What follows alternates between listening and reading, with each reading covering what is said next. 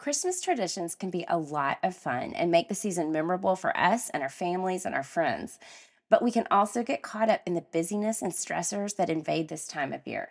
So, today I'm going to share a couple of traditions with you that the Sneeds love, and also some hope and practical strategies for finding balance among the surprises and the stressors of Christmas. Listen in.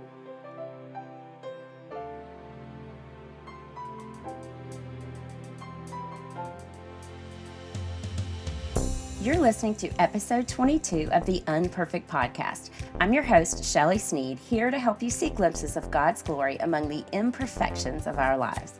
If you're feeling somewhat unperfect today, congratulations. You're officially human. Hope and probably a little bit of humor are coming up.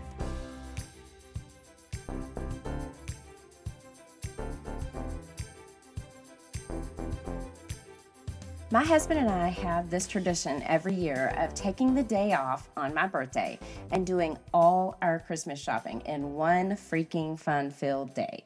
We typically begin this day without even a detailed plan. We just hope that we'll end up in all the right stores to find the perfect gifts for all of our people. But here's the rub with this tradition. My birthday falls only 9 days before Christmas, y'all. This means we place all our bets on finding every gift needed for 4 kids, grandparents, extended family, and each other in a single day, just over a week before Christmas. So clearly, we love a good challenge. Call us crazy, because we are, but somehow we find fun and wonder as we dance between the tension of stress and surprise. And we've got another Christmas tradition that has those same elements in it, that tension of stress and surprise. So when our kids were young, we wrapped each Christmas present right after buying it, and we'd put a tag on it with the kid's name and place it under the tree. But as they grew older, that element of surprise kind of disappeared because they learned to inspect, also known as shaking, the presents. The most obvious ones being Legos and articles of clothing. They could shake the box, touch it, feel it, and name it right there. So, although we once totally and masterfully tricked one of our kids, oh gosh, I got to tell you about this, y'all. This kid will remain nameless because this is slightly embarrassing, but and that narrows it down to 3/4 of my kids. He was a kid that had more earwax than just about any human I've ever encountered on planet Earth. So we found this box, and no lie, y'all looked it up yesterday. It is still available on Amazon for $8.99. So you're welcome if you need this for anyone in your family. I just looked it up. Anyway, it was an earwax candle kit prank gift box. So the box looked like a real earwax candle making kit. It was so professionally done. There are photos on the outside of people having their earwax extracted and poured into candle molds. Anyway, now that you're all grossed out, we wrapped the jeans that he actually wanted inside this box, and we watched him for a solid 5 minutes try to avoid throwing up as he opened this gift before we told him it was just a box and to look inside. That was a proud parenting moment, and one of the reasons I don't exactly recommend you follow me for parenting tips. But anyway, at some point, we started using a different wrapping paper for each kid. So this is the tradition that I was getting to. And we don't tell them which pattern is theirs, so they don't know which gifts under the tree are theirs.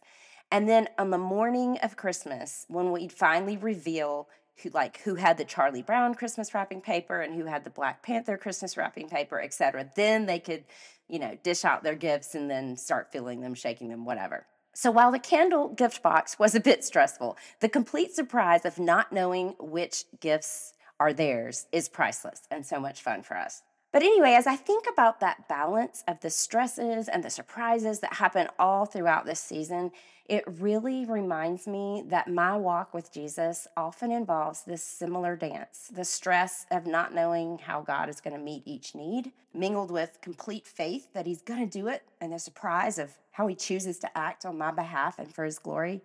And I imagine no one knew this dance better than Mary, just balancing the wonder of her call to carry the baby who would heal the brokenness of sin once and for all, with that pain of seeing him killed by the very people he came to save. And I believe this tension we experience here on earth between faith and affliction is what the Apostle John describes as the now of who we already are in Christ and the not yet of what life will be at his return in a new heaven and earth devoid of suffering and stress and sacrifice. So in 2 Peter chapter 1, verse 3, we get this assurance that as believers in Christ, we possess everything we need to live a godly life, which is sometimes a truth that's very hard for me to believe. And I've talked about this before on the podcast, how sometimes it's hard to believe that what I have at this moment is indeed what I need. But if we go back to Peter's first book in chapter 1, we're reminded that for a little while we may have to suffer grief in all kinds of trials. And that's some stressful tension right there. I have everything I need, but it's still not going to be easy. And here's what that entire passage says in 1 Peter chapter 1 through verse 9. Praise be to the God and Father of our Lord Jesus Christ. In his great mercy, he has given us new birth into a living hope through the resurrection of Jesus Christ from the dead, and into an inheritance that can never perish, spoil, or fade. This inheritance is kept in heaven for you, who through faith are shielded by God's power until the coming of the salvation that is ready to be revealed in the last time. In all this you greatly rejoice, though now, for a little while, you may have had to suffer grief and all kinds of trials. They've come so that the proven genuineness of your faith, of greater worth than gold, which perishes even though refined by fire, may result in praise, glory, and honor when Jesus Christ is revealed. Though you haven't seen him, you love him. And even though you don't see him now, you believe in him and are filled with an inexpressible and glorious joy, for you are receiving the end results of your faith, the salvation of your souls. So, what are some things we can do to balance the tension of the stress and the surprise of this very season that we find ourselves in, but also in life? I think one thing that we've got to remember is that less is more. The less we fill our calendars, our schedules, our minds, our shopping carts, the more peace, clarity, and purposeful relationships we're going to experience. And I'll never forget this. When my husband worked at the very famous barbecue place in Opelika, Alabama, Chuck's Barbecue, he learned that while the owner had been asked over and over to make Chuck's Barbecue a franchise, he said he wasn't going to do it because everything you own owns a piece of you. And that's just always stuck with me. Even as I'm buying little things for my house, or if I'm shopping for Christmas, everything I own owns a piece of me. So less is more. Whether it's stuff or whether it's schedules, less is more. Another thing that we can do to balance the tension of the stress and the surprise of this season is extremely simple, and that is get enough rest. I don't want to stay up half the night putting finishing touches on my idea of hospitality, only not to have the emotional energy the next day to actually feel and be hospitable. So I want rest for my body. I also want emotional rest, time to slow down, enjoy the fire in the fireplace, and the kids who are home, or the dog who doesn't realize it's way too cold to be playing fetch outside in the backyard. There's also spiritual rest by being more attuned to the fact that this current earthly advent sets the stage for the advent to come we just read about, the coming of the salvation that is ready to be revealed in the last time. I don't know about you, but I'm ready. I'm ready for my faith to be sight and my trials to turn into glory. And I want some time for my spirit to rest in that, to rest in God's truth. And lastly, tagging on to that last one, put some practices in place so that you don't miss Jesus. It was the religious elite that missed him before, this first time that he came. So I know unperfect little me is completely able to go through a whole Christmas season and even parts of life missing the Messiah. I'm not sure I'll ever understand all the reasons that they missed him when he came back then. But based on the actions of the religious leaders during Jesus' earthly life, it appears they were certain of what wrapping would cover their Redeemer. And swaddling clothes in a manger didn't fit their expectations.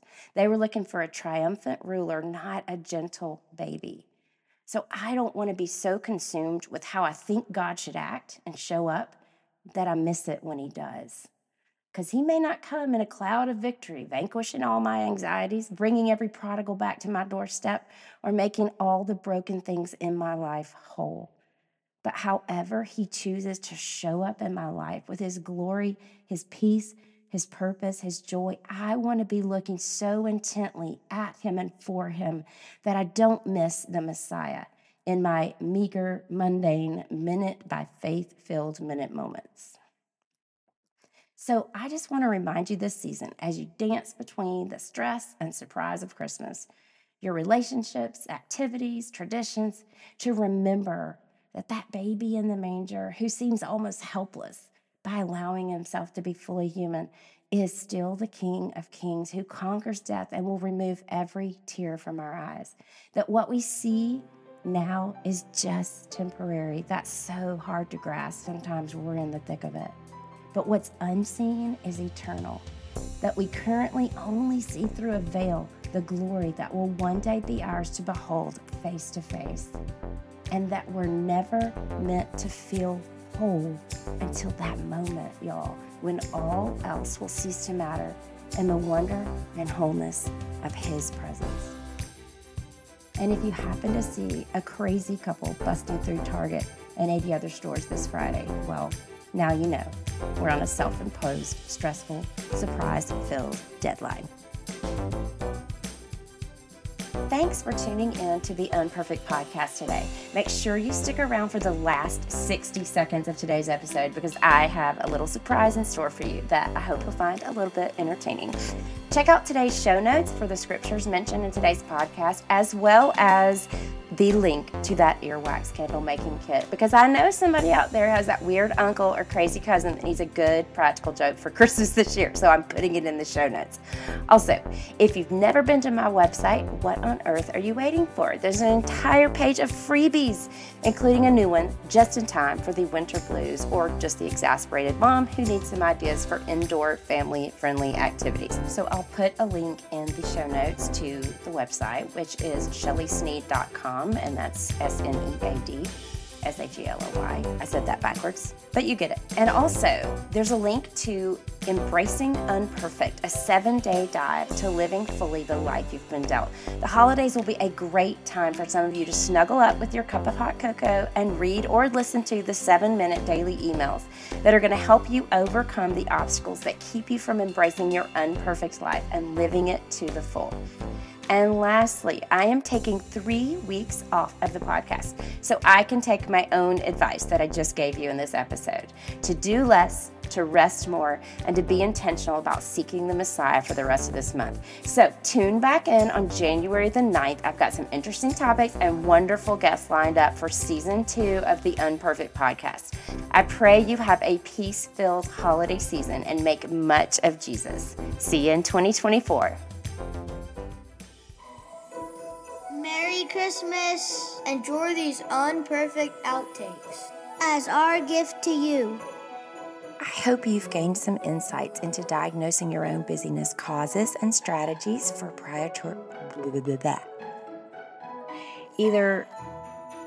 that didn't work. Big deals. That was not what I meant to say. Yeah, I'm not going to say that. I'm going to text my son and make sure he's not using up all my internet. Okay. He needed to show all he could. I'm just going to read it, this whole paragraph. So while God was working out fulfillment of the prophets of the. Can you edit this out? Absolutely. Okay. So my husband's Meemaw, who we all loved and adored, she claimed So I once wrote a blog post. Good grief, I can't say that word. A blog post. Ignoring the whispers of the comparisons around us. Today we're continuing our two-part series on reframing rejection, where my guest is doling out some much-needed wisdom and effective strategies for sometimes face or dish out to others. For navigating the rejection we sometimes face or dish out to others. As believers, I'm starting over.